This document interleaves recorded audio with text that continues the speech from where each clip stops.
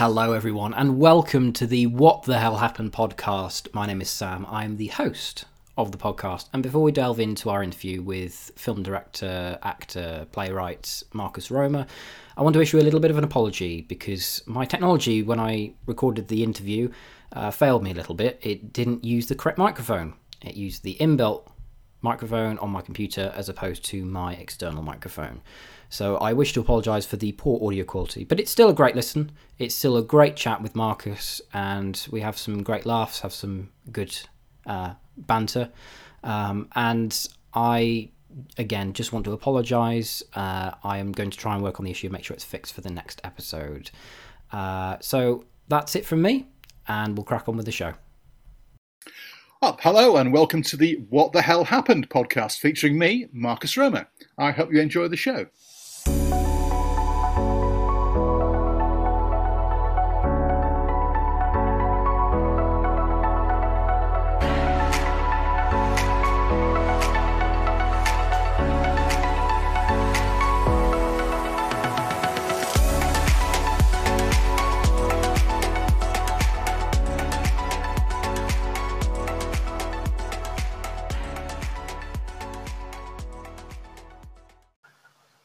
Hello, everyone, and welcome to the What the Hell Happened podcast, the show where we take a look at just what the hell has happened on our little blue planet this week. Today, we have a very special gentleman with us today. He's a film director, a playwright, as well as an actor, and also an all-round generous person. It's Marcus Roma, everyone. Hi, Marcus. How you doing? I'm really well, thank you, Sam. Thanks for inviting me. I'm looking forward to having a chat and catching up with you. Yeah. What the hell's happened since we last met? Exactly. Yeah, it's great. So, first off, the first thing I wanted to ask was, where were you born? What sort of upbringing did you have? Well, I was born in, I know we sort of met in Yorkshire, and I lived in Yorkshire a long time. I was born in Lancashire. I was born in Blackburn, in Lancashire, a long time ago. And Blackburn's an interesting place. It's sort of about 25 miles northwest of Manchester, so it's in the heart of the northwest, really. And I grew up there, and everyone's heard of Blackburn Rovers. So I grew up there and left there when I was 18 and went to live in Yorkshire when I went to university in Leeds. So according to your Wikipedia page, you went to university to study as a dentist. Yeah, this is true. And you see, the thing is, it is out there on the internet, so I can't. It's 31 years ago since I have practiced as a dentist. I did qualify. And let me tell you, the reason I filled in my UCAS form, as it was then, was because I really wanted to go to the same university as this girl I sat next to in the sixth form. And she was going to be a dentist, and she wanted to go to Manchester. I thought, yeah, she's really cool. I really want to go there. So that's really shallow, but also absolutely true. And so I filled in my form with this idea of going, I want to go to university because then we can be together. And I didn't get into Manchester. And it kind of went from there, really. So I did qualify as a dentist, which is extraordinary and weird. But I'm better at pulling them in than pulling them out now. That's the way around, isn't it? Yeah. So in terms of working in the arts. But I did work, and I worked in West Yorkshire. I worked in Bramley. I told everyone I was working in the Big Apple because that was fun. Bramley Apple. And I worked in Bramley, and I worked in the health service, and I was sort of there as an emergency dentist for about 6 years. So I did actually work after qualifying in Leeds in '83. Yeah, a long time ago. Oh, those were the days, weren't it? Following on after your girl of your dreams, and it all comes crashing down. You're just like, oh well. I'm realising this is going to be heard by everybody. I've not really shared that story, the truthful story, until now, because that's actually what the hell happened, and that's how it happened. What the hell is really the true story? Yeah, exactly. Well, that's what we aim to do here. We try and have a look at exactly what the hell happened. I actually had to have a tooth out not that long ago. It was actually during lockdown. One of my wisdom teeth got infected. Yeah. And that was very painful. I had to get an emergency dentist appointment. Yeah, that's the tricky wisdom tooth. Yeah, I've had mine out. Yeah, it's not pleasant. Not pleasant. Anyone's listening, if you had your wisdom teeth out, hot salt water mouthwashes after you've had the operation for a few days afterwards helps to make it feel better. Yeah, there you go. I heartily agree with that statement. Top tips. Top tips from an ex-dentist. What made you switch to performing arts? Like, how did that transition come about? But when I was at uni, I did a lot of acting and was in sort of comedy groups and reviews and all that sort of business. And I got with a group of us got together, and we had this kind of company that went away every year, and we did stuff in the summer. And I used to like performing and making and writing and devising stuff. And a lot of my colleagues actually who worked at that time, though, went on to work professionally. I mean, one runs a big theatre in Manchester now, and we all started off as students, sort of larking about at weekends really, and doing street theatre performances, busking, going to Edinburgh and doing busking stuff, and with mates really. So I started off doing that, and kind of thought this is actually a lot more fun than pulling teeth out. And let me tell you, it's true, it is a lot more fun than pulling teeth out. So I really enjoyed doing the acting and performing and writing and making, but also being part of it and helping to develop it and devise it, and being in that sort of driving seat with everyone else really. It's a bit like being in a band, but we didn't play any instruments. Do you know what I mean? We were kind of a group of people that did stuff, and sometimes it was funny and sometimes it was serious, but we used to enjoy making shows and doing stuff like that. So that's kind of how it started. Okay. So you mentioned like how you got started in acting was like just like the indie group theatre thing. So what was your first like proper gig that you did? Well, I kind of got some proper gigs. I started to go for auditions and bits and pieces and things like that. And because I was working with people in those groups. There was a group of us in Leeds at that time.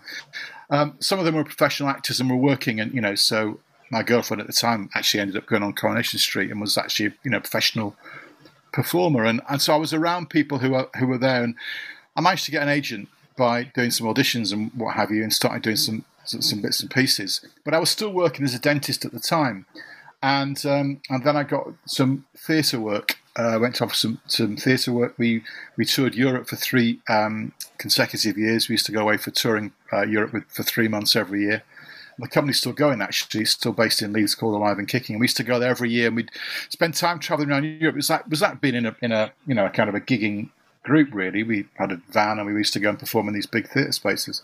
So that was really interesting. But I'd come back and then do some part-time dentistry until the next acting gig came along. So it came to a point when I was having to juggle things until I started getting some more things. I started getting bits of TV and bits of theatre and bits of film stuff. So I started to pick up some work, which meant that I couldn't do the dentistry commitment. So in fact, the kind of the performing arts and the professional side of it took over because I was getting more work, which was really fortunate considering I was kind of a dentist who was chancing it. I mean, this is crazy, but looking back on it, I just kind of went, yeah, well, I've got that work, so I can't do that part-time job, so I'll just keep getting work. And ended up working for a number of theatre companies and stuff who were around and about and going on tour. Went on tour to Russia with a company based in Bradford called Major Road. And so we started to do some bits of work like that. And then in those companies, I started directing as well. And again, going back to that devising thing, making work, writing it, staying up all night, writing some bits, getting it ready, changing it for the next show. So all of that thing involved in making theatre. So I'm a theatre maker, a film maker, if you like. So I enjoy the making of it and the delivery of it. So that's what really kind of got to me, because I always said yes to everything. So if there's an opportunity going, I went, yeah, I'll do that. Yeah, I can do that. Even though I'd never done it before, I go, yeah, I'm sure I can give that a go. So it's that kind of was my mentality at the time. I mean, I was in my 20s. That's what you do, right? Exactly. It's that sort of that gunning, that sort of passion that you get, and you don't stop until you get it. You get that sort of quite early on, and then some people lose it. Some people sort of just go, "Oh well, that's not going to be for me," and then you've got to have another skin, because I've had lots of kickbacks and things that didn't happen. Ironically, I went for a job, right? I went for a job to play a dentist in a drama, and they were filming it in the surgery where I worked. And I didn't get the job. I'm going for a job as me, and I didn't get it. So I was thinking, so all of that stuff. I got some skills. Yeah. Can you tell me why you go for this job? Well, A, I work in this surgery, and B, I'm an actual dentist, and you want a dentist for this role. I didn't get it. So I realised that there were loads of times when you don't get stuff. And there are lots of other things where you kind of get very close to things, but you can't let that put you off. You've got to keep plugging away, because it's a bit like, you're playing a percentage game, and ultimately you keep persevering, and something will break through. It's a bit like gaming, you keep working at it, and you'll find your way around the outside and find another way in. But you've got to keep banging on the doors, really, and just keep going for it. And that's my advice, really. Mm. So you started your move into directing. So when sort of did that happen? Like, and when did you realise that this was your passion? You wanted to actually like make and share stories instead of being in them. Well, again, it's a bit like the transition between dentistry to acting. I carried on still doing acting while I was directing. And again, the directing started when it was, you kind of get asked to run some workshops or maybe run a class or maybe teach something, and you realise that you're still communicating ideas and you want to make things happen. And so directing isn't a sort of a mysterious thing. It's just making sure that everyone's turning up at the same place at the same time and they've got the same script. And then someone says, we're going to start here, and then you kind of move it along. And so it's about working in a group of people. I'm used to working in groups of people and in a room with lots of people. So those sorts of things are quite interesting. So it gradually just moved across. And then I applied for some jobs and I directed some various bits freelance and assistant directing here and there. And I applied for a job and started to run a company which is called Pilot Theatre, which is still going. And it started off as a really small company. There were just two of us. Again, going back to a bit like the roots of student times, where you'd put shows, we had a van and we'd take them around schools or community centres or theatres. And, we'd hire some actors and local people and we'd build sets and all that kind of stuff. And so Pilot started off as a really small organisation based in Wakefield, and it's grown now to, it's an international touring company, and it's a national touring portfolio organisation for the Arts Council, and I ran that for the best part of 25 years, and so that's a long time.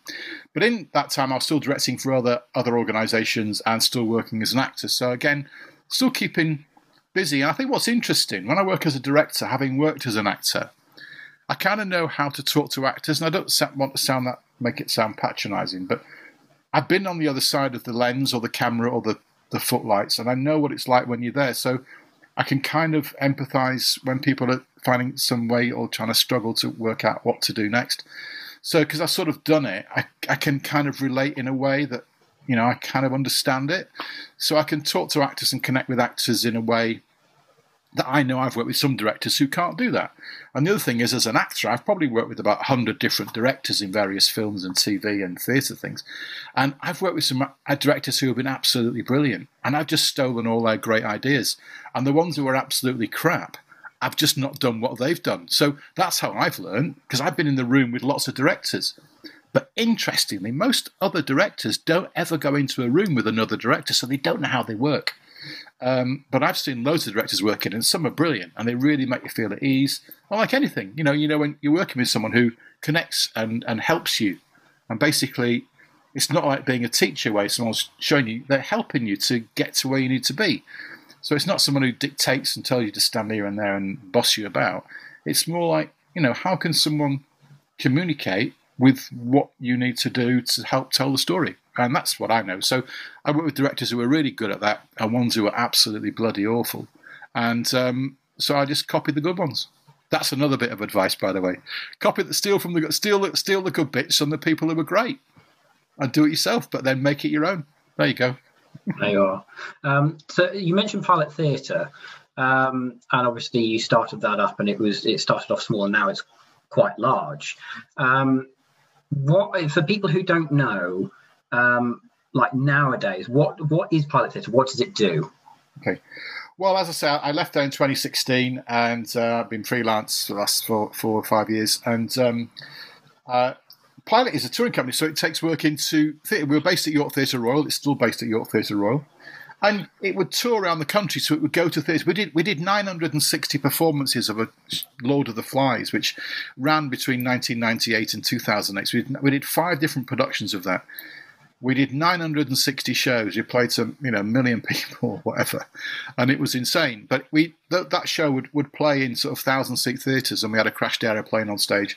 But we go from theatres a week at a time. So some big theatres. So thinking of where your so we played in Sheffield, Crisfield, Sheffield, also West Yorkshire Playhouse, Lyric Hammersmith, the Theatre Royal Stratford East. So most theatres in the country, most towns and cities have got a theatre. We've played in it, and we'd always open them mostly at York Theatre Royal.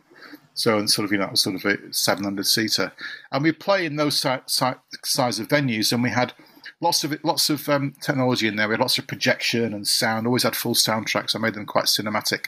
So the kind of shows that we made were things like that, and we did a lot of adaptations. We did some. We did science fiction. Oh my God, we did Blood Tide by Melvin Burgess. We did this kind of crazy thing set in the future. And yeah, we did Road by Jim Cartwright. So lots of play. We did plays, but also we made new stuff as well. Did an adaptation of a book called Looking for JJ about a girl who's killed her best friend. And we did that, and that won awards and stuff like that. Because again, we had lots of video integration in that, lots of live, lots of sound.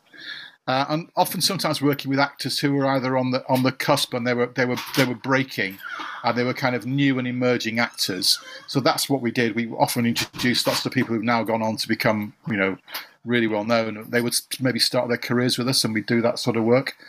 So yeah, so that's the kind of stuff that we did, and it toured, and we'd deliver workshops and talks and things like that. But we'd probably tour for 6 months of the year. So it's a bit like being on tour is great because you get to see places up and down that you might not ordinarily go to. We've been to lots and lots of places, most towns and cities in the country, and you go there for a week or 2 weeks at a time, and you take your work there. So that's kind of what it does, and travel about, being on tour. One of the things that you were involved with was the 2012 York Mystery Plays. Which I was actually part of. Yes, I remember. I was one of the extras, and in the trailer you can actually see me getting stabbed by a bayonet. Yes, in the First World War. In the First World. Yeah, I remember. Oh, it was great. And the spectacle of that was just astronomical, and that was a good sort of. I believe it was about a month and a half run, maybe 2 months. Yeah. And it was set in the Museum Gardens, which is a beautiful setting, and there was a lot of planning and things that took place. So how did you approach, because you did the live streaming for the Mystery Plays, which I don't think had been done before in that way. Like, you had the multi-camera interface and you could switch between them live as it was happening. How did you approach that? Well, again, you see, we were involved with Pilot were based at York Theatre Royal. It was York Theatre Royal and Riding Lights who did the production, but we did the live stream and a lot of the tech around it. And we managed to get some money from the space, which was part of a project for the Olympics. And in fact, we used some cameras that were used in the Olympics, which was really, really cool. Because we used some of the cameras that were the remote cameras that would run down the length of the sprint track in the athletics. So the kind of remote sort of robot cameras. We also had cameras on which were they were again remote. We had a backpack which had this satellite on. We had a satellite camera as well, which was remote. So we had 6 cameras, and we were doing lots of remote filming. And the concept that we had was we wanted to make sure that people could capture any aspect of it they wanted. So they could capture the backstage story, or they could watch it as the kind of, an integrated, like you're watching the film, or like we're watching the live stuff now. And I've always been interested with how you deliver live theatre in a way that's kind of now become the norm. And we started to do that. So I'd really kind of been interested in the technology around how you could do that. So we had a company help us. But again, we devised it. So we had a number of camera operators. We had a number of remote cameras, which were like computer controlled. So this is going back 8 years ago. And they were all HD. And you could live stream. It was live streamed onto 6 windows. And so even on an iPad then, on a touchscreen, you could choose your point of view. And again, that hasn't been reproduced, really. I mean, I think there's lots of innovation and stuff that's happened.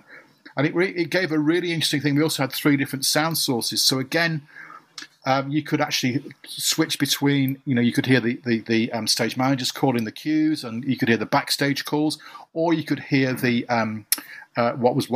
could hear obviously the performers.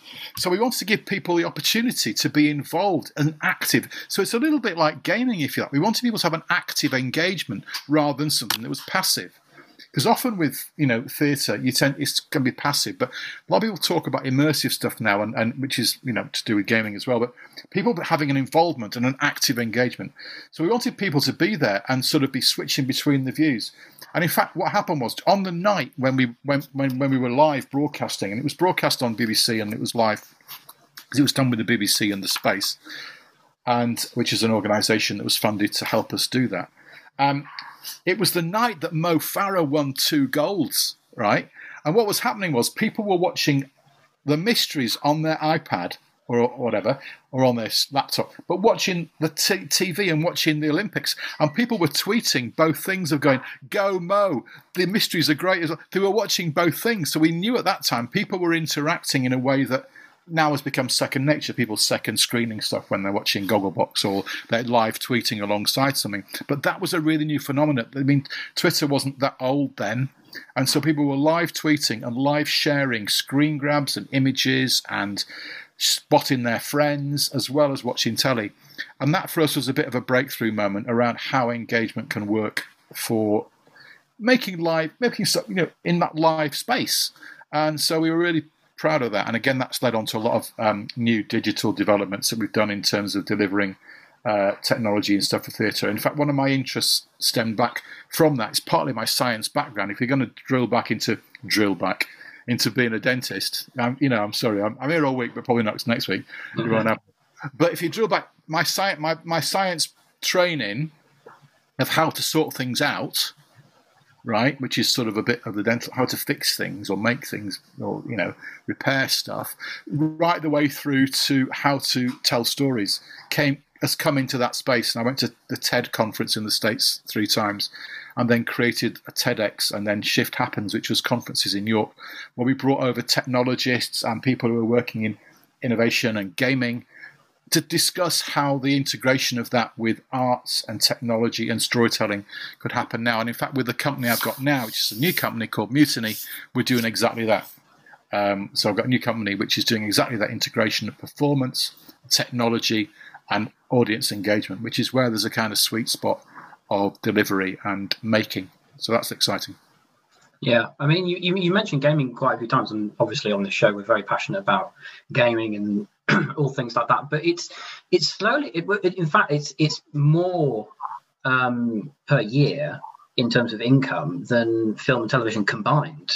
In terms of like people actually spending the money and playing the games or whatever, whether it's a multiplayer experience or single player experience, and like the stories like, for instance, The Witcher 3, which is done off a series of novels by a Russian writer. I can never remember his name, and if I try to pronounce it, I'll probably butcher it, so I won't. But they took that and ran a series of video games, and they're coming out with a new game called Cyberpunk 2077. Next week is actually the release date, December 10th. And they're done by a company called CD Projekt Red, and their approach to storytelling, I think, is second to none. Like, they have such a passion for just the little details and things, which I think, is when you're doing film or even theatre, you have to have that analysis and that sort of that small look at the small details, because you never know where people are going to look on the stage. You need to make it look believable or realistic, or have that background. Exactly, you want to engage people. That's the same when we made the movie as well. I mean, the idea of working at the edge of technology is something I've always really thought about as an artist, as a creator or a creative or a maker. I always think that every single creative, or every single person who works in the kind of sector has always worked at the limit of and the maximum limit of the technology or the edge of it. I mean, even sort of Michelangelo painting the Sistine Chapel on his back, he would have said, I want the brightest colour paint that's not going to drip on my head and it's going to stay up there. So I want the best paint. Don't give me the watery stuff. So everybody, what can we get that we've got that we can absolutely maximise what we have there to help us deliver and to develop new ways of doing things? And I mean, nothing stays still. It's interesting, actually, when I was in the States, I met the head of development of Pixar Studios. I was doing some work out there, and he said to me, what's the biggest challenge for you in your industry? And I was saying, oh, man, it's the funding. It's really hard to get funding. He goes, yeah, I know what you mean. He goes, when we start a project at Pixar, the technology does not exist for us to complete it. I went, oh, my God, okay, that's the real deal. So they have to invent the technology to complete the project. But then I went, do you know what? That's exactly what happens in the arts and creative industries. We set out with an idea and we will discover on the way how we're going to do it. We'll find out, and on the finding out and on the way forward, we'll make some off-the-ball discoveries which we go, oh my God, that's amazing. Isn't right for this project, but we're going to pick it up on the next one. And that's about innovation and discovery. So, Yeah, it's having that interest, but you said something really important, Sam, which is it's the story. If you haven't got a story, if you haven't got something there that's going to drive people into it, and you're going to engage, and people are going to care either about character or the quest or the discovery or the uncovering or the mystery, if you haven't got something that's going to engage and capture people, you're going to lose them. So the story is king, queen, winner all the time. And it's from that you can then really then work with the audience, is to take them on that journey and to show them some magical things, be that on stage, film, theatre, TV, web or game. The bottom line is that if you haven't got the story and the guts in place, then you can have as many fancy, spirally, shiny objects and people aren't going to care. So get the story front and centre. Exactly. So going back to, obviously, you did and completed the mystery plays, and it was live streamed very successfully. And it's a shame, actually. There's not. I've scoured the internet left, right, and centre. I can't seem to find a record of it anywhere, like an actual recording of the mystery plays. It was a bit sort of. I can help you on that, Sam. Oh, I can help find yourself from 8 years ago. I'll have a little dig. Oh, brilliant! Fantastic. But don't forget, we had, because the thing was almost 4 hours long. We recorded 4 hours of material from each camera. We have 24 hours of material. That's a lot. That's a lot of HD material, and at that time there was a lot of data storage, a lot of data wrangling. So we had 24 hours of, which is why we didn't then do a final cut of it. The idea was it ran live and it was there, but we never did the cut because the cut was what you want it to be. You could choose this.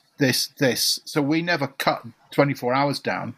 We let it roll, and people could choose the bits on the timeline and which camera view they wanted. So that was the to keep it varied and keep it different. You could always go and review, another bit, or see it from another point of view, see it from another character's angle, see it from the understage, follow the understage journey.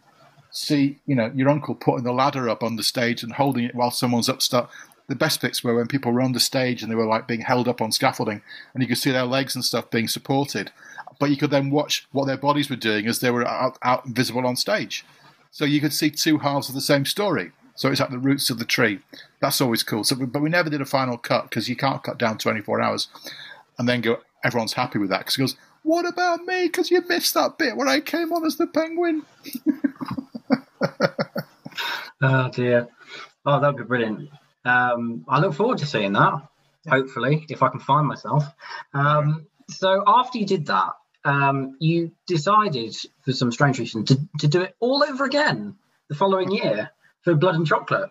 And I managed to find the live stream. I found the live stream of that. And unfortunately, the video is now private on the Pilot Theatre YouTube. Is it? Yeah, it's made private.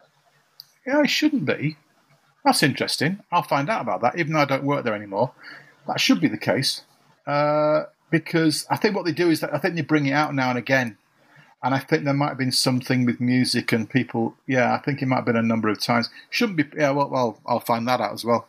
Yeah. Because it was online for years, and that was 2013. It'd be odd if they just taken it off. It'd been on for 7 years. That was working with a company called Slung Low, and there were 600 people involved in that. 200 performers, and then 100 backstage, but then 300 audience each night, and that was a 3-mile walk through York with projection. You had headphones, so you were listening to things far and away.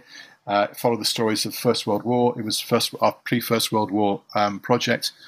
And again, that was really fascinating because that was a massive, massive, massive thing with live headphone technology and audio stuff.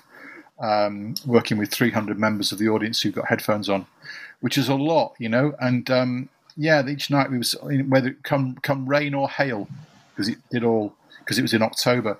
Yeah, it was great. It was a real adventure, and it did really well, actually. And again, that was another learning thing to see about a different form of engagement, but again using the cutting edge of some of the tech. That was really key for us, just really seeing how far we could push what we could do.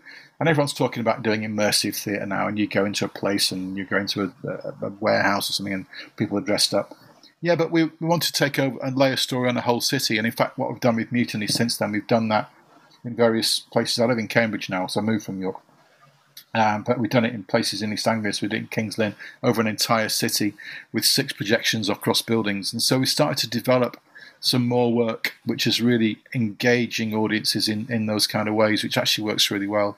So yeah, it's exciting. But that was a fun project, and it wasn't without its difficulties. It's a big managerial and producing beast, but it was fantastic. And it really, you can't walk down the streets of York without remembering, if you've been involved in it, where certain things happened, and what happened and what occurred.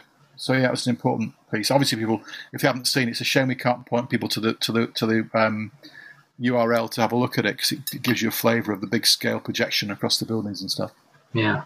I remember watching it, and I was at university at the time where I wanted to get involved, but I had to go away to do my university degree. Yeah. But I remember watching the live stream of it. I'm not sure whether it was live. I think it was the day after it was live, and he was on the YouTube channel. I remember watching it. I thought, wow, this is fantastic. It's a very beautiful story. It's very beautifully put together. And this section of I remember the 2 sections that stick out in my mind was when that shipping container or that massive box, the front just falls off, and you see people like strangled in barbed wire and like running, just frozen. And that was very powerful. That was a truck. It was a 40-foot truck that wasn't there when the start of the show came in. So it came in every night, right? So it was a curtain-sided trailer in which we built the Somme, the Battle of the Somme. Which the trailer, once the show had started, at one point the trailer would arrive, we'd park it up, and then the actors would install themselves on there. So when people came around the corner, there's this truck just in the middle of the road. What's that? We'd drop the side down, and it was those moments they were phenomenal, really. And it's big vision. I mean, Alan Lane is great. He did that from Slung Low, and that's part of their thing. They've never done anything as big, actually, in terms of scale, in terms of audience. And I think that, because again, it was that combination of us producing it that helped that to happen. But yeah, it's really interesting because it was one of those projects that people still talk about, actually. Yeah, the other one was, I believe I'm right in saying it. It was on where York Castle is. Yeah. And the actors are on the top of the hill, and the audience are on the bottom.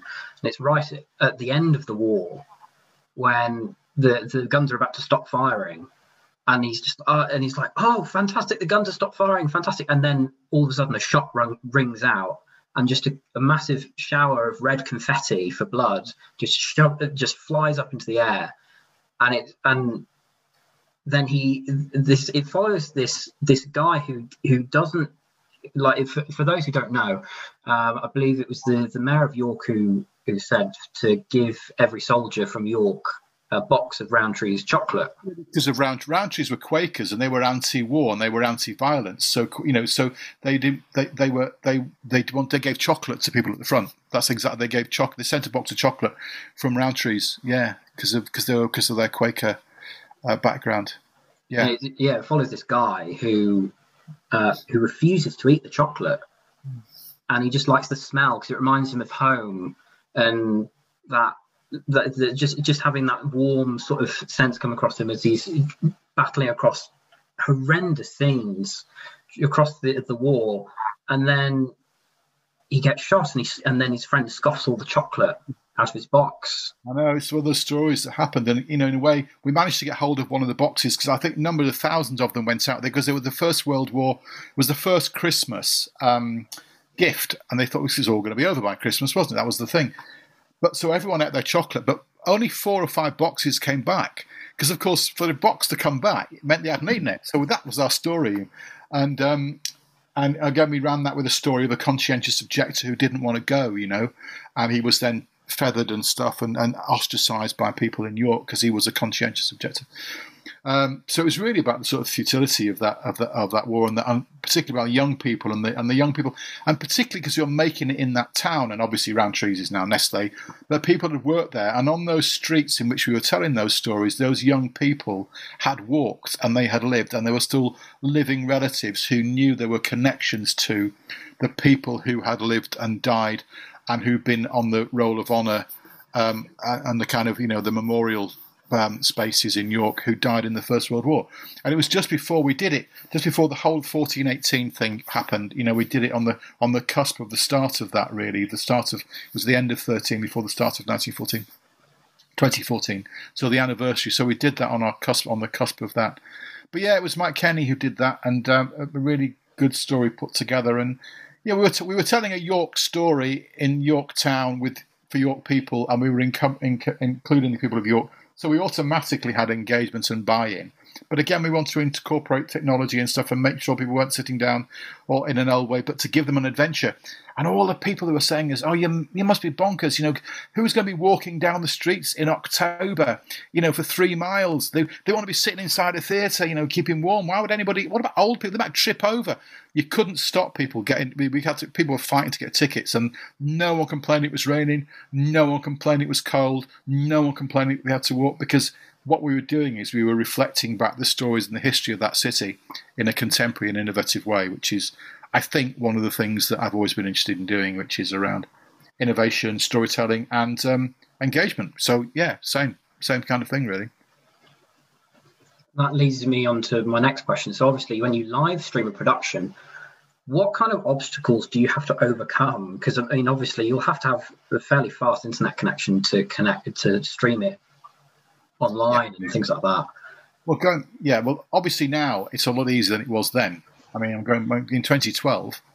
Gosh, 8 years ago, we had to get permission to go into the University Janet network, which is the joint network, which is the very fast fibre network, which is the university system, because we couldn't have done it on domestic broadband.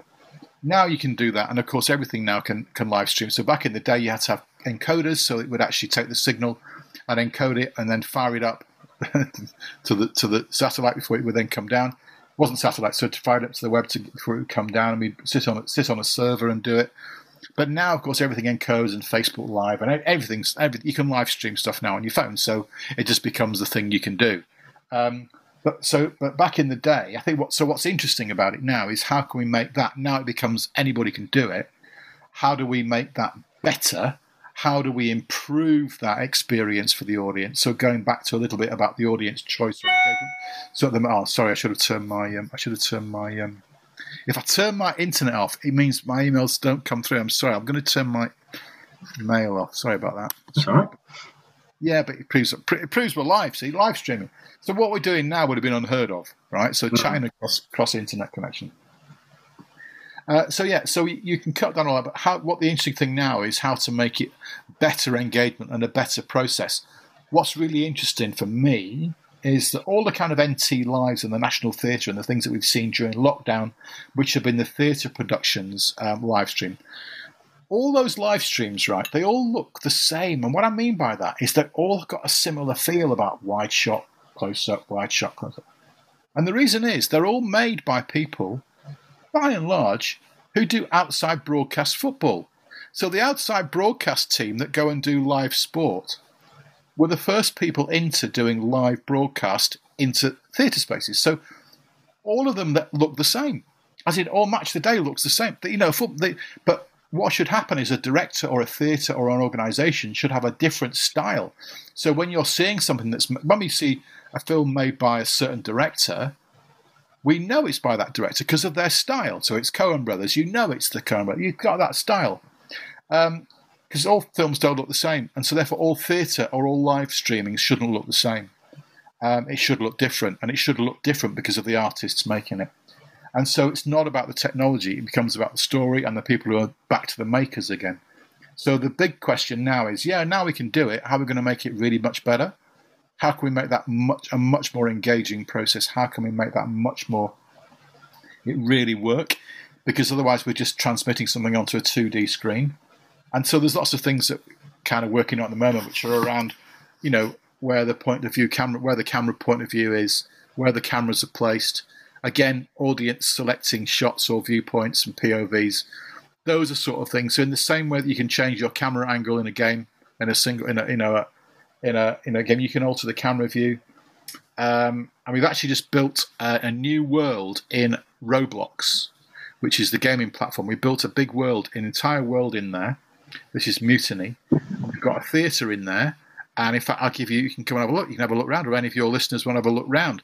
So we've built an entire world in Roblox, which means that people can go and explore there. But also you can change camera angles, you build your avatars. But when you go in there, you might also see some live performance or bands or music, and you can be in a game space, not to play the game, but you are there physically in an environment.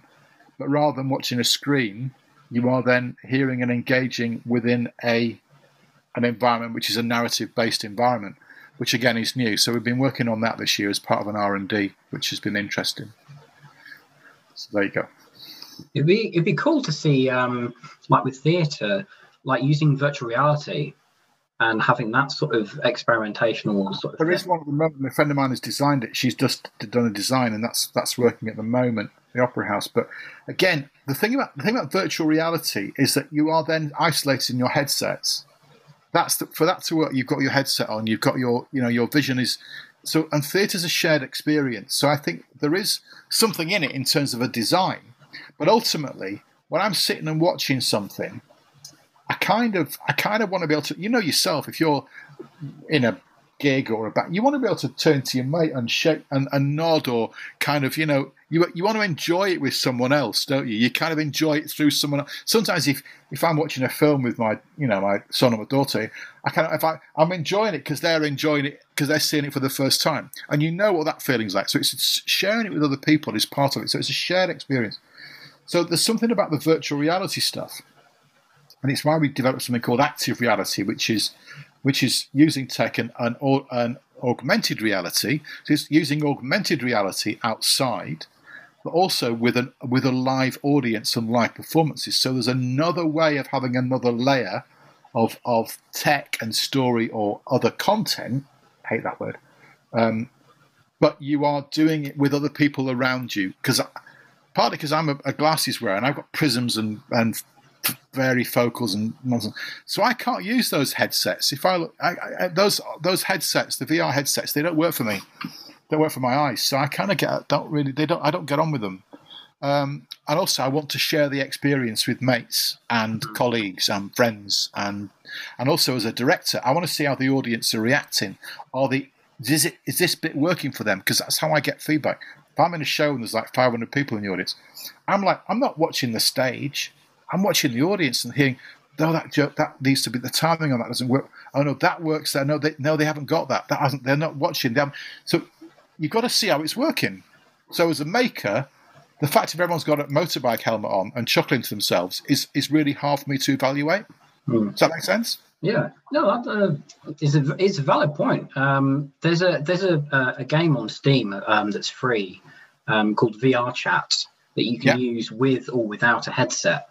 Okay. And so people can like sit down and watch theatre or performances or whatever, and they can get up and move around, but they're not actually interfering with the performance. So if they needed audience participation, they could, invite someone up and get them to do a dance on stage whilst they do something around them or whatever, and then you can still look and see your friends next to you if they're signed in and have that reaction. Okay. What's that called, Sam? It's called VR Chat. Okay, thank you. I shall put it onto my research pad. Yeah, might be worth looking into, because you can have because obviously if you use like HTC Vive or the Oculus Quest or something like that, you have like limb movements and stuff like that. Yeah, you can use it or just on a normal computer to just have a look around and walk around, and people. It's sort of like a big chat room sort of thing, and you can have people will watch sort of mini plays take place between like two people doing impersonations of famous like cartoon characters like Kermit the Frog or Miss Piggy or Jack Skellington or whatever, and then they applaud or they boo or they interject, or it's a social space, and it might be really good. Thank you. I'll look into that. Yeah, there you go. You can get it on Steam, I believe. I'll do a quick bit of research whilst I ask you this next question.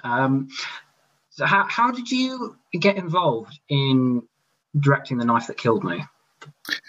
Well, that's interesting because I did the adaptation and I got hold of the rights of the book. I read the book and it had just come out. And it won the Guardian Book of the Month, and I was actually this is not, it sounds like a crap name drop. I was actually flying back from New York. That was in the days when we used to go to places. So I got hold of the rights of the book, and asked if we could adapt it, and I got the adaptation rights, and then I adapted it with Kit Monkman, we were working with KMA at the time with Pilot, and then we started to tout it round a bit until we managed to find a producer called Tom Mattinson, who was great, and then Universal said we liked the idea because again we were going to use technology. People who don't know, it's a book called The Knife That Killed Me, and it was all shot on green screen. It was shot in a tiny studio, tiny. In fact, it's tiny. Yeah, I was there. Yeah, I was there. I was an extra.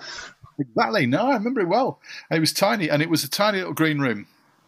But again, we wanted to we're using technology at the time, again, at the edge of it. So we were hiring a Red camera. This was in 2012. A Red camera was costing us $25,000 a week to hire. My iPhone now shoots in 4K. But that was a 4K camera. So again, how much time has shifted. But again, we wanted to do all the backgrounds and stuff because it was set inside this character's head. So the adaptation was set inside this guy who was, potentially not alive anymore. So it was The Knife That Killed Me. So it was inside this character's head. So it was everything he'd seen or imagined or had witnessed. So that we created that in his space in a quite theatrical, hand-drawn way, which meant that we were able to then composite that. It took 2 years to composite that. So I co-directed that with Kit because I did the things in front of the camera and he did everything behind the camera. So all the post-production was done by Kit, and I did everything in front end with the actors and the writing and the directing of the people in the room. So that was sort of the way it worked. It was put together, and Universal picked it up, and they liked the script, so they put some money into it, which is kind of extraordinary, really, because first-time filmmakers living in York, it's kind of unheard of, bonkers, really. But they gave us some money, and they distributed it, and it went in cinemas and did bits and pieces, and we made an art house film for young people. But we learnt two things from that. One is that art houses don't show films for young people in that way, and young people don't really like art house films. So we made an art house film for an audience that isn't really there. So it's of interest, and I think it was a really interesting experiment, and there were some nice performances and some actors who did some really good work and went on to do amazing things. But it certainly looked like nothing else we'd seen before. But again, when you make new stuff, and you learn on the way. So having done that, we've gone on to do other things and make other stuff, which has all been part of that learning, because everything you do leads to something else. It just does, it just leads to something else. So again, that was a really exciting period of time, and also, tricky because it was such a long process. 138,000 hand-drawn frames. Man, that's too many, right? And they were all hand-finished, so it's kind of crazy. But yeah, so it was what it was, and we worked in a small place outside of Selby, in between Selby and York, and in this old drafty old ex school cum barn.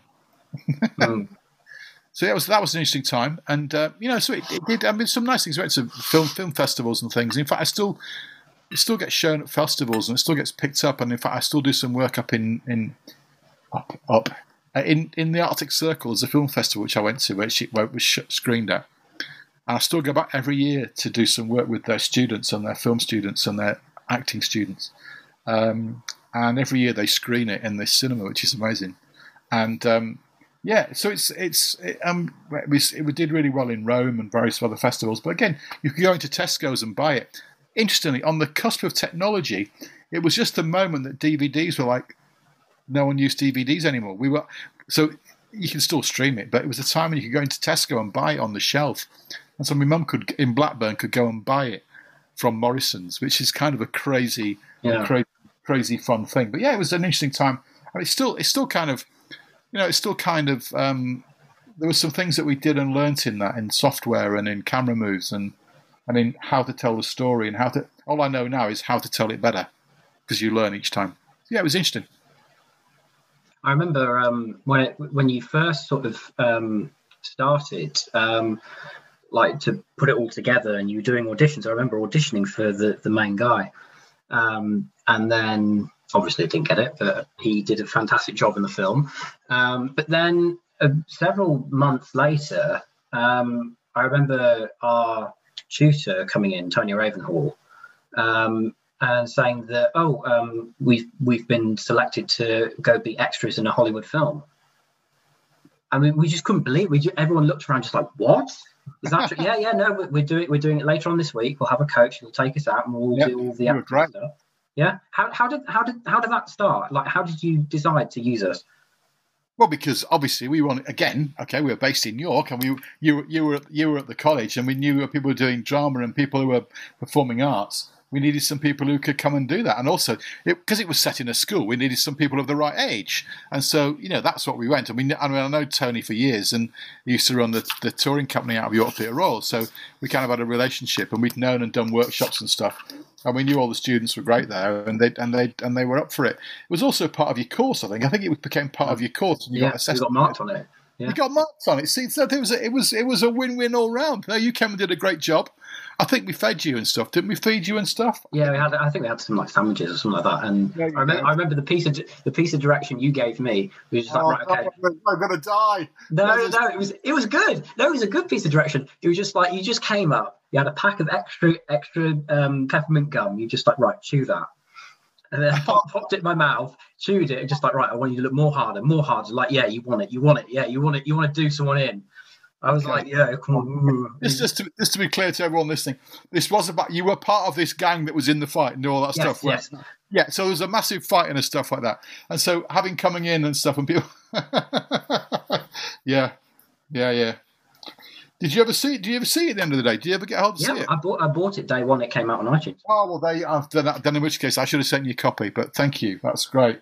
Yeah, no, it was what it was. And I think, and it did what it did. And it was a really brilliant thing. In fact, it had lots of other knock-on effects, which are really interesting in a way that, in a kind of small way, it helped York to become the UNESCO City of Media Arts, because as part of UNESCO as a creative city network, and it was the first centre of media arts in the UK, and still the only centre of media arts. So York, it has that, and it was a basis of, we'd done the green screen thing of Knife That Killed Me, because of Revolution Games and Charles Cecil and all the work of Broken Sword and all of that work, because of Blood and Chocolate, and because of some of the technology we'd done on all the TEDx and Shift and the kind of live streaming things, the kind of buzz around media arts and interface with performance, it kind of got us on the radar. So the city applied, and we applied for this thing. We got this designation. So in a way, the kind of legacy of that, and then what's happened from that is that York is still the city of media arts. It is the guild. They created a guild of media artists, and they do the Mediale, which is every 2 years. There's a media arts festival in York now. So the legacy of that and the stuff that you did and came along to do that, and we made that, has sort of had that lasting impact, if you like. Now, people won't necessarily know that story or the through line of it, but that's the truth of it, is that the stuff that we were making around that time of between 2010 to 2014, there was like a 4-year gap of time, a period of time, which York was kind of punching above its weight with people like Bright White and KMA, the stuff at the university, the film we did. All of that stuff was kind of on the cusp of media, arts, tech, gaming, and Charles Cecil with Revolution, they just crowdfunded their thing, and Apple, and they were like #1 Apple download, and they were part of the 12 Days of Christmas on the Apple App Store. All that kind of, so the kind of little things which, when you put them together, it made quite a body of work for quite a small city, really, that hadn't had that reputation. It was kind of medieval. But the moment we started to mix it up a little bit. So I'm really proud of that, even though I don't live in York anymore, that in some way that the kind of legacy of that work was sort of a range of activity that led to that, which is cool. One of the main actors that you secured for the role of the father was Rhys Dinsdale, which I know very well from which I probably watched far earlier than I should have done, from Threads in 1984. which is a very powerful piece of direction. Yeah, brilliant. It's a brilliant piece. It was made for £50,000. I wouldn't know, but it was a very small budget for the BBC. Yeah, it was great, and in fact, Reese still lives in North Yorkshire. He lives in Harrogate, and in fact, he became patron of Harrogate. I worked at Harrogate Theatre for a couple of years, and I got him in to be patron. He was great. He did a great job in the film as well. He's a really nice guy, and he's a really solid guy in terms of who lives in Yorkshire. And he's worked at West Yorkshire Playhouse. He's worked at Harrogate. He's worked all over the place, Square Chapel. But he's on telly now, and he's in Emmerdale, but he's on Corrie and all that stuff. So he's been a really solid actor. I remember him from a thing called Thief Takers as well. He did that right the way back in the day, which is a police drama. But no, he's a cracking actor, and he's from Normanton, and one of those people who's a real sort of, he's a real passionate advocate for living and making your work in Yorkshire, and I'm really hats off to him for that. And he's also a brilliant actor, and he's really cool. It was really nice to work with as well. He came and did 3 days and was really smart on it. Yeah, he's very talented, and seems like a very nice person. I was very shocked with his performance, because it's very different from what I've seen him in the Threads, but also somewhat similar, because obviously he plays a father in Threads. Yep. Even though his child is unborn. So the technology behind the film, you've mentioned this earlier on, the technology is fantastic. It's even though it's just a massive green screen. I'm assuming that you took inspiration from films like 300. 300, okay, there were certain touchstones in our reference point here. 300 was one of them. The Aha video, Take On Me, from 1984, which is the hand-drawn thing, because we kept saying it mustn't look like the Aha video. That's what we kept saying. So that's what it hadn't got to look like. 300, but also, what's the film by Lars von Trier? Dogville. Dogville is the film where it's all done out on a black and white floor with white tape, and it's Lars von Trier, and it's got Nicole Kidman in it. And it's basically done on a sound stage where they've just gaffer taped the houses out. So people are in the houses, so it's all black and white. So they're black and white aesthetic. So it's Dogville 300, but also the other one was Sin City.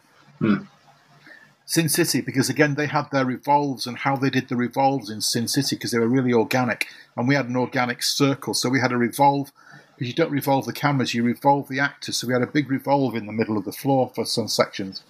So we do that. So Sin City and 300 as well. But 300 is interesting because it looks amazing, but the story's not very good. He says, I wasn't engaged with the stories. I couldn't really know who was who. You kind of get, it's just lots of battle scenes, and I remember it being not very interesting. But again, Sin City was our number one, and with Mickey Rourke in it. So again, and that because that came out of a graphic novel. So we had graphic novels and those sorts of things in our head, and the storyboarding of it was very graphic novel, and lots of movement and camera movement in that. So that was interesting. But yeah, what was interesting as well is that it was all students at the university they were ex-students who did all of the visual effects, the VFX team, they were writing new software and stuff for it. We were writing new code to help some of the things happen, and that was interesting because we were at the edge. It's a bit like the Pixar thing. We were having to invent some of the technology to enable us to finish it in terms of what we wanted to do. There's a whole heap of legwork and rotoscoping and stuff that they were doing, which was amazing. But yeah, a lot of the stuff was working in some new code based stuff, which was again interesting, and working with some new software to help us deliver that stuff. And again, now if you look at it, it looks pretty dated because, of course, but at the time, it had that game. It had a game aesthetic. It had a game aesthetic, which was interesting for us as well. We didn't want to make it like a game, but it did have some of those aesthetics in it in terms of the camera moves in the computer. Fantastic. Well, it's very, very interesting to pick your brain and to get you to tell your life story and or your experiences. But now we move on to the news segment, of the show, and I've picked out a story because this came out a few days ago now. No, it was yesterday. Warner Brothers have come out with this massive new plan to release their upcoming films both on their streaming service in the States, HBO Max, as well as in cinemas simultaneously, which I don't think has been done before. As a filmmaker, how do you respond to that? Like, do you think it's going to damage the craft? Do you think it's going to encourage it? The more people end up seeing films, the better it is. Okay, I'm a big advocate for streaming and also engagement because that's about access. I love seeing things in cinemas. I used to love seeing things in cinemas when I could go. I've got a projector in my house. I've got a projector I put on my table just over here. I haven't got like a projection room or a cinema room. I've got a projector I stick on my table and pull a screen up. I like watching things on big screens. Yeah, I like doing that. But people can do that in their homes now in a way which is quite interesting. I think that the more people will see stuff, the better it is. I'm going to tell you a little story because, again, you're too young and won't remember this. But back in the day when videos came out, VHS, I'm talking about video cassettes, right? When they came out and they had films on it and you could go to a video shop, everyone said that was going to kill cinema, right? The fact that you could watch a film in your house was going to kill cinema. It had the adverse effect because more people watched more films. Cinemas then had to up their game, and they created massive multiplexes, blossomed in the 80s on the back of people seeing more films. Okay, so I have got no problem with people seeing films. What Netflix is doing at the moment? Netflix has tipped the game anyway, so we're already there. So the fact that Netflix are producing and making and delivering high quality content like the other streaming providers are now getting onto the game of, because it doesn't mean that's any lesser. So seeing something I saw Enola Holmes, which is on Netflix, which is actually my brother-in-law was the director of photography on. Enola Holmes is written by Jack Thorne. It's the one with Millie Bobby Brown in, and it was going to go for cinemas, and it's gone on to Netflix, and it's been massive, right? I don't know whether you've seen it. It's massive. It's on my watch list. Yeah, and it's really well. It's great, and they've commissioned the next one. Okay, Black Mirror, come on. It's on Netflix. I mean, we're talking about stuff here which is at the edge of stuff that's happening. I'm very happy to go and see stuff in cinemas, and I'm very happy for that. But it still means more stuff's being made. Okay, more stuff's being made in a way and in a new way that's giving more work, more opportunity, and more access to seeing a greater diversity of material. And I'm big about that. In the old days, back in the film industry, when it's big studio systems, not all the people work with each other, that was when it was all closed. Come on, we don't want to go back to those sorts of times. So in a way, there's more openness, and the fact is that more stuff's going to get made. I don't care where we see it. I'll go and see it in a cinema. I'll go and see it on screen. I'll watch it on my phone. Yeah, we want story. We need stories. We love stories, and we want to find the best ways to present them. I think there's next iterations of them as not cinemas, but they're going to be in outdoor spaces or on locations. And we always have to think about going to a cinema. Other places can host it, you know.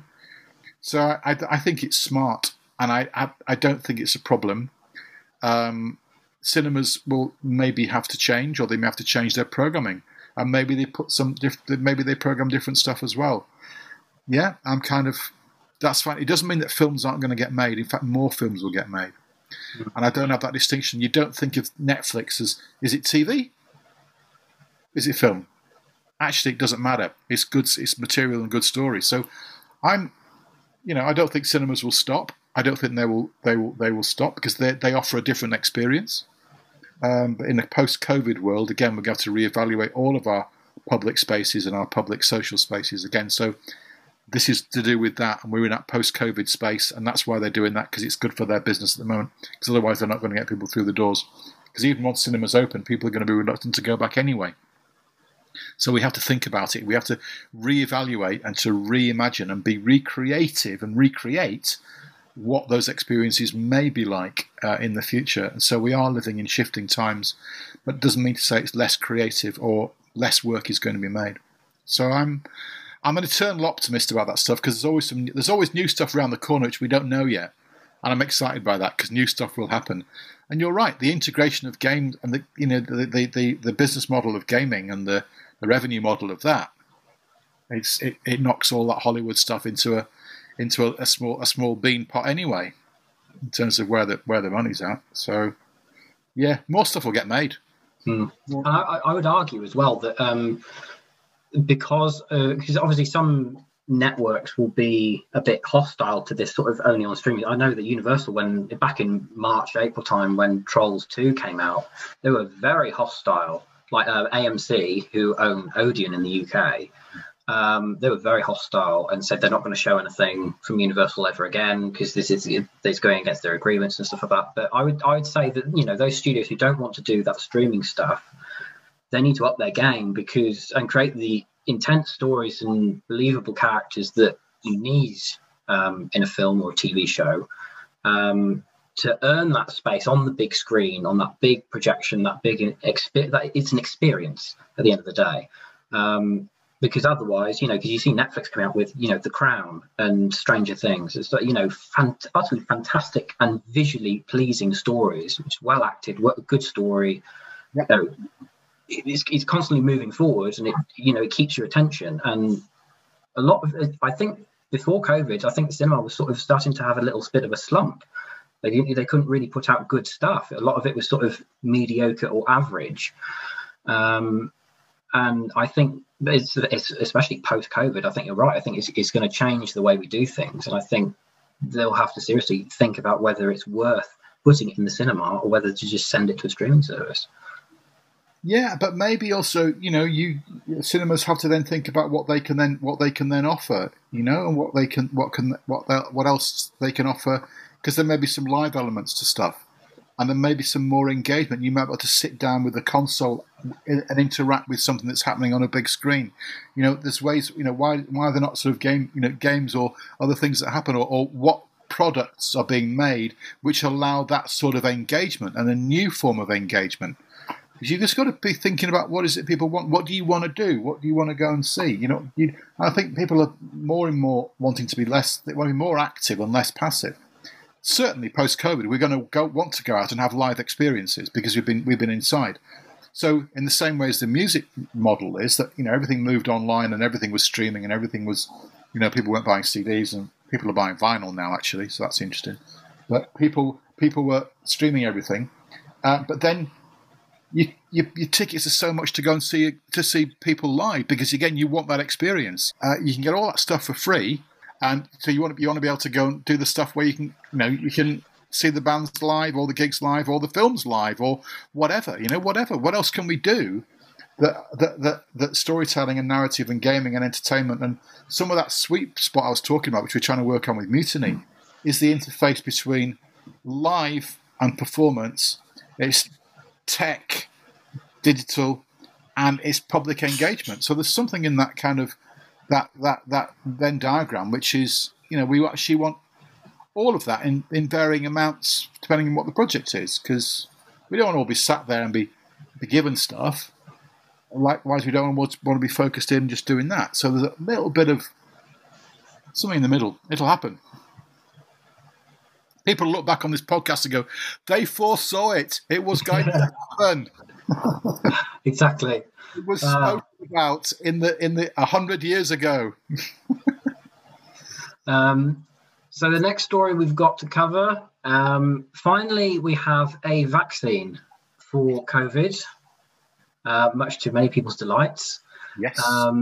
And more details have come out about who's going to be first to get the Pfizer-BioNTech vaccine when the UK rollout begins next week, which will probably be this week when you're listening to this. So basically, if you don't know, the Pfizer-BioNTech jab is around about 95% effective in preventing COVID-19, and it works in all age groups. The government secured around about 40 million doses of the vaccine, enough to vaccinate 20 million people, as you need 2 doses. And they need to be administered around about 3 weeks apart for the full effect, and around about 800,000 doses are due to arrive by next week. It's being distributed to people who are in care homes who work closely with vulnerable people, as well as people over the age of 80. I mean, this is great news, and it's fantastic that we've actually, in such a short space of time as well. Because I mean, take a look at the HIV and AIDS virus. We still don't have a vaccine for that. There's no way of.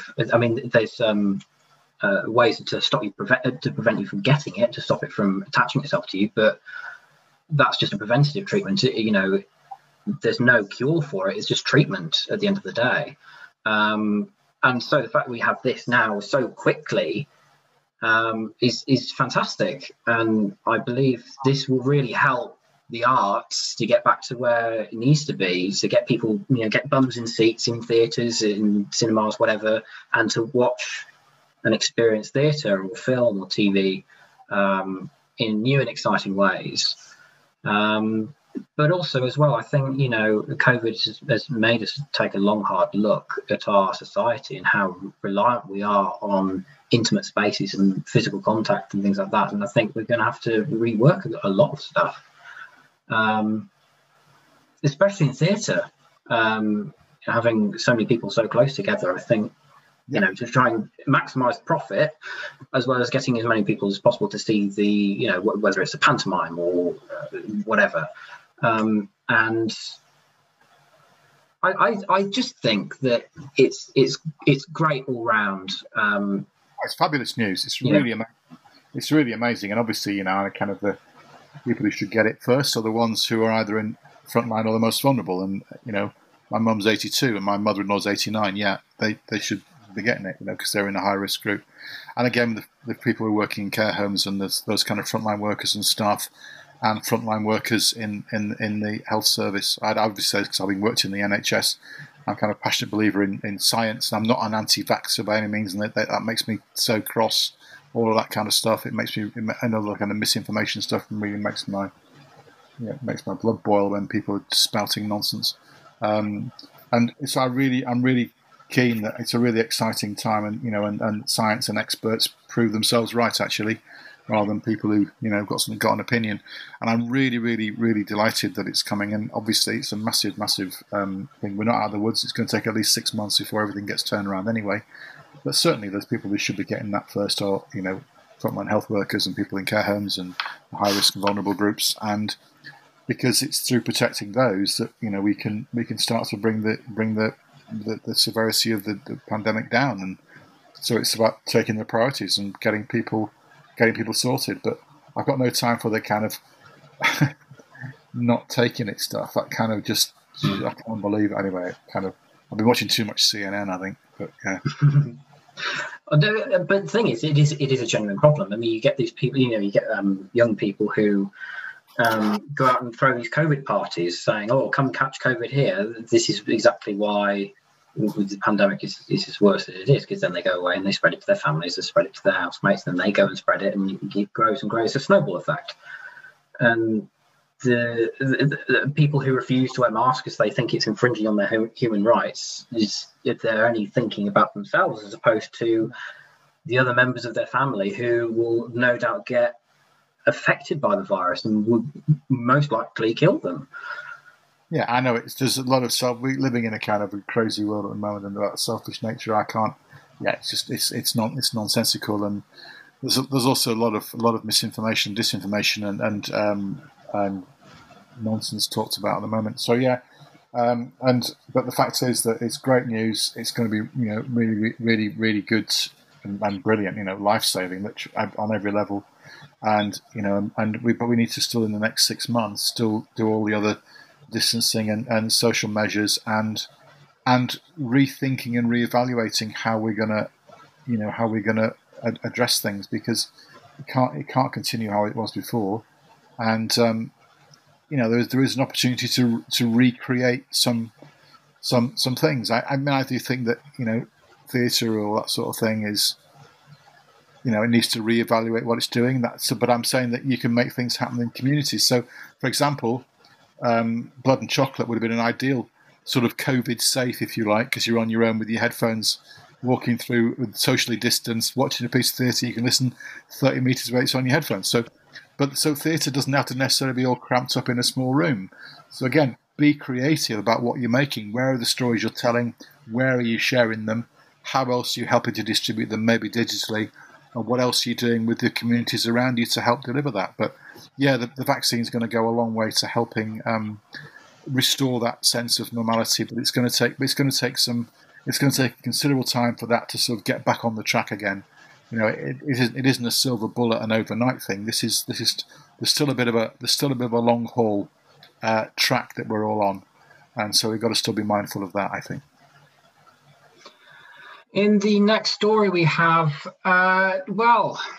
this makes my blood boil. CEX, or as they try to be cool and name themselves Sex in their adverts, they are a store in the UK, and I believe in parts of Europe as well, and maybe the States, I don't know. It stands for Computer Exchange.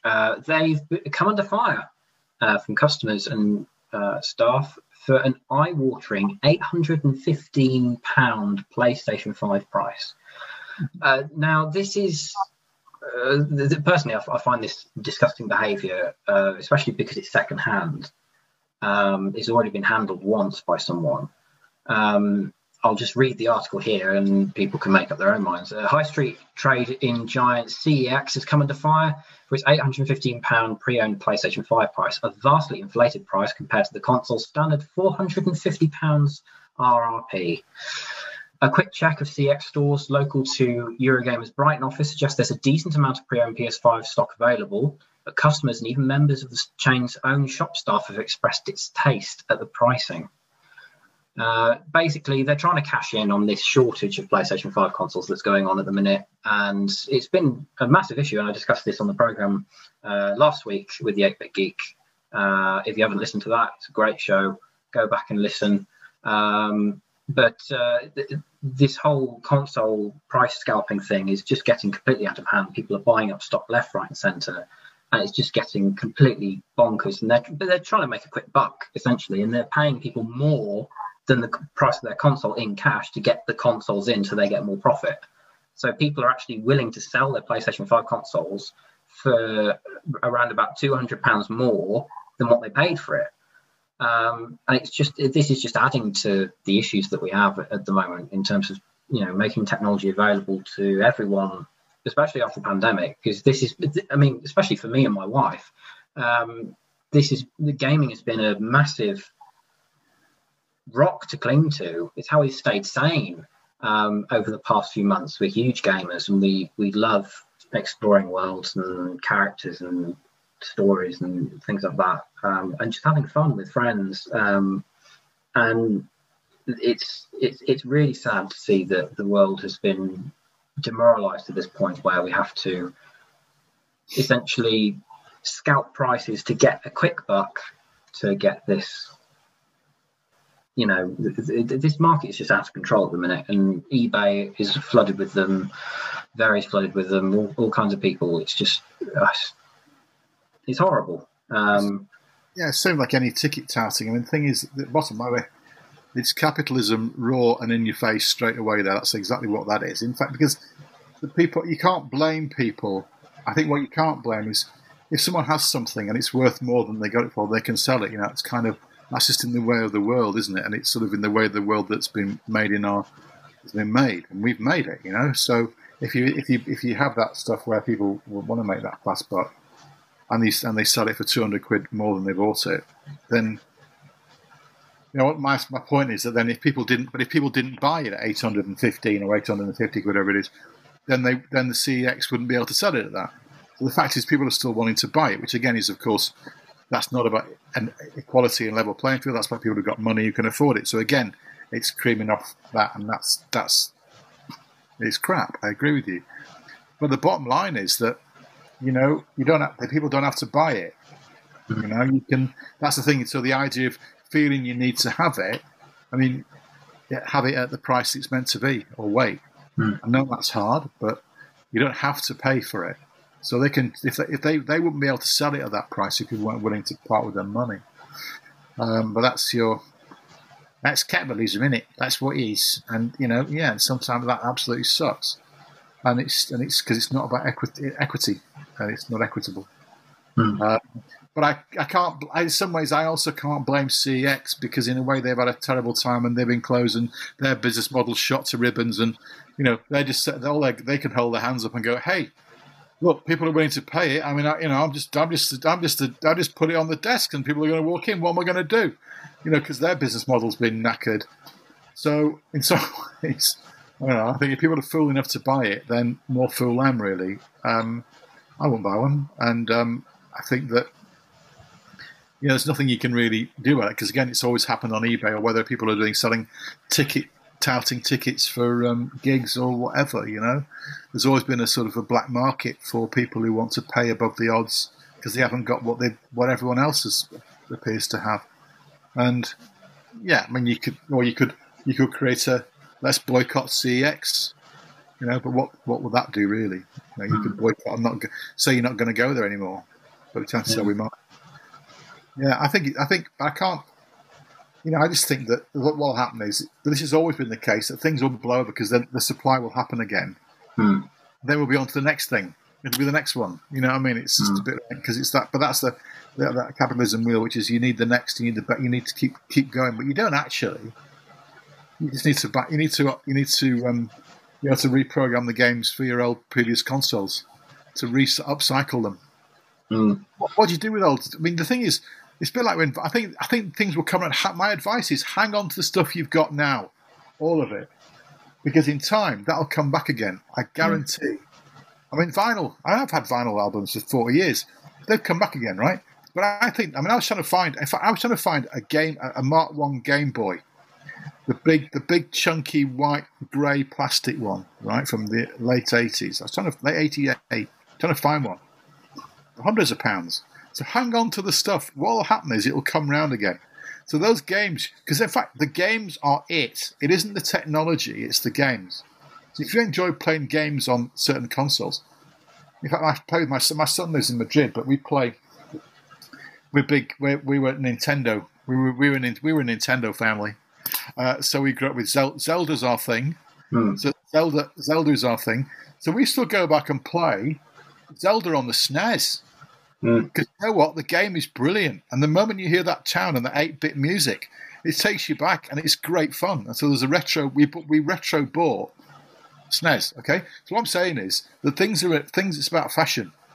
So I think things will come in and out. But yeah, but if you needed one for your work and you haven't got one, I understand that's a pain. And you might need to do something about it. But everyone else can either not allow them to be pressured into that space, or to rethink about what they've already got and to revisit and wait and have delayed gratification and then work out whether it was worth it. I don't know. Have you got one? Yeah, I managed to get one through Game back when the pre-orders first went live, and luckily we were the first wave. We managed to get one at the recommended retail price. Early adopters, you see, you will win out at the end, but you weren't tempted to go and take it out to CEX and make. Oh no! Goodness no. Yeah, but I can't. But do you know what I mean? I can't blame people who have got that and they might be short of money. I kind of have a thing where, it's understandable. I mean, if you've lost your job because of COVID and you can make a quick 200 quid to cover your bills for the next 2 months, then I'm not going to judge people for that. But I will judge people who have got a van load of them and they're just flogging them off. Yeah, because that's just crap. Yeah, that's just crap. That's on the very serious podcast. That's just crap. Well, speaking of people who've hoarded a whole bunch of things, last week we spoke about Amazon stealing packages, stealing PlayStation 5s from people. Naughty Amazon, but now they are actually doing the right thing, and they are now arranging PlayStation 5 deliveries for customers with missing consoles. What's the story on that then? Was it the people who were packing them were stealing them, or was it the people who were delivering them were stealing them, or what was happening? People think both. They don't really know where it's happened, but we went over a story last week of an Amazon driver who just said it was delivered, and he got caught on CCTV not delivering the PlayStation 5 that was ordered for a kid's birthday. That was actually the release day of the PlayStation 5, and he drove off with it in his van. And so she took it to the depot where he worked and said, "Does he work here? Is this one of the drivers?" And they confirmed yes. He said, "Right, he's driven off with our PlayStation 5," and they fired him on the spot. Wow. Which goes to show, don't mess with Amazon. But all of these people have, I mean, there's thousands of people. This isn't just one person. Thousands of people have had, cat food or air fryers or hair straighteners or stuff like that just replaced inside. It's weird, but people are stealing these consoles because they're valuable and they can make a lot of money off them online. There's probably people. I imagine this is that. I'm already thinking as a film in that the people who are doing the packing at one end are being offered an incentive from an external criminal source to say, look, if you can bring one home, there's 200 quid in it for you, whatever. Because that's how it must happen, isn't it? Mm. Or pack it off, or send it to this address, or repack something. Oh, blimey. Yeah. God. I know. What's the best game on PlayStation 5? PlayStation 5 is a thing. What is it that they're buying it for? What is the thing that you put in it that makes it go, yes? What is it? So there's in the gaming community, there's what's known as sort of like the console wars. It's Sony versus Microsoft. So it's the PlayStation versus the Xbox. And in my opinion, other people may disagree, but in my opinion, the exclusive games for the PlayStation 5 are in far better quality, and the storytelling behind them is astronomical. There's a developer called Naughty Dog who developed The Last of Us, as well as the Uncharted series. Yeah. They are fantastic games, very deep storytelling, very good character development, and graphically it looks fantastic. They really push the boundaries of the hardware, whatever it's on. And there's all kinds. There's Crash Bandicoot, there's Days Gone, Horizon Zero Dawn, Until Dawn, loads of stuff. Very, very good all-round games. And I find that the exclusives for Microsoft are a bit lacking. Yeah, sure, it's the more powerful console if you look at the teraflops and the processing power and stuff like that. But at the end of the day, I'm not convinced it's got the studios or the games to really win players over. But isn't a lot of the stuff now online or download? You have to download it anyway. Isn't it all streamed into? Isn't it all about data as well, that you're online and stuff as well? Well, yes and no. They're still selling physical discs, but the PlayStation 5 has got two different versions. It's got the disc version and the discless version. So the discless version is ones you buy games on the store and you download them onto your console. Yeah. But then you don't get the ability to play Ultra HD Blu-rays and things like that. But with the disc version, you can install it from a disc. You can play Blu-rays, DVDs, whatever, or you can download them from the store. And it's the same with the Xbox Series X and the Series S. Stupid names. Their business model is going to change because I'm sure it's going to move away from physical discs. Is where I'm kind of heading. Yeah, I think they're trying to wean people off physical media as slowly as they can, because people were very hostile towards Microsoft at the start of it was in 2012, 2013 when it was announced. The Xbox One, when it first announced, they said it was always going to be online. They had game DRM that you can only use the discs once, and then you couldn't trade them in, you couldn't give them to friends. They were trying to push this whole just buy it from the marketplace, then you've got it. And it was far too early. People were very vocal about it, and Sony responded in their E3 press conference, and they said, "Oh, this is how you share a game." And it was the two lead people of Sony in Europe and Sony in Japan, and they were literally handing the game box over, and they said, "That's how you share a game." And they were just taking the piss out of Microsoft for all of their blunders that they did.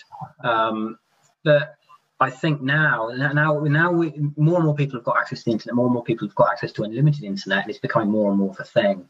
Yeah. I think people are softening more to the approach of having digital media, having you're buying the right to own this game and to download it and to have it forever and whatever. Some would say that what if those rights get taken away from you? What if suddenly the company goes bust and they take it away? I mean, what happens to your games? But it's difficult because we are slowly moving towards an all digital age, and we will get to the point where discs won't be sold anymore because we'll try and be as eco-friendly as possible. Yeah. I can see the merit with having digital, because you can buy it from the store and download it a few days before the game's release, so it's ready to go at midnight on the day of launch. You can press X or A on the game and it just launches and it works, and you're in the game and you're the first people to play it, and that's what people live for. They want to be the first. Yeah. And collector's editions are huge as well, and it's a huge market. It really is. And live streaming on Twitch, people playing video games, commentating over it, is huge. And on YouTube, and gaming has become something else. It's gone from a very niche, nerdy thing to do in sort of like the 80s and 90s, and then it's slowly drifted as the storytelling's gotten better and better and graphics have gotten better and better. It's become more and more common and more mainstream, and now it's the norm. It's normal. Oh, you play games. Oh, what console do you have? As opposed to, oh, you play games, or you're such a nerd. Ugh. But but at least with this whole Amazon debacle about people getting their stuff stolen, they're making it right, and they're getting people these PlayStation 5 consoles. And they said we've confirmed that all the people who've had issues with a lost or stolen PlayStation 5 will get one within the next 2 weeks. We tried to put a Blu-ray in the air fryer. Didn't go very well. No. Quality was awful. Oh dear. Right. Well, I think that's about all we've got time for. So thank you very much, Marcus, for joining us. Thank you, Tom. It's a pleasure. It's really nice to see you again and to see you doing so well, and things going good for you. I'm really pleased. So yeah, it's really nice to catch up with you again. Thank you for inviting me. I've been really chuffed, and it's been a real pleasure chatting to you. Yeah, likewise here. It's been great to pick your brain and ask your opinion on things. So if people want to get in contact with you, how can they do that? How do they find you on social media? Do you have a website? I'm marcusromer.com. That's ROMER, marcusromer.com. I'm at Marcus Romer on Twitter or Instagram. Or you just Google me, Marcus Romer, MARCUSROMER. I can't believe I spelled my name out. What's wrong with me? Yeah, just Google me. Google him.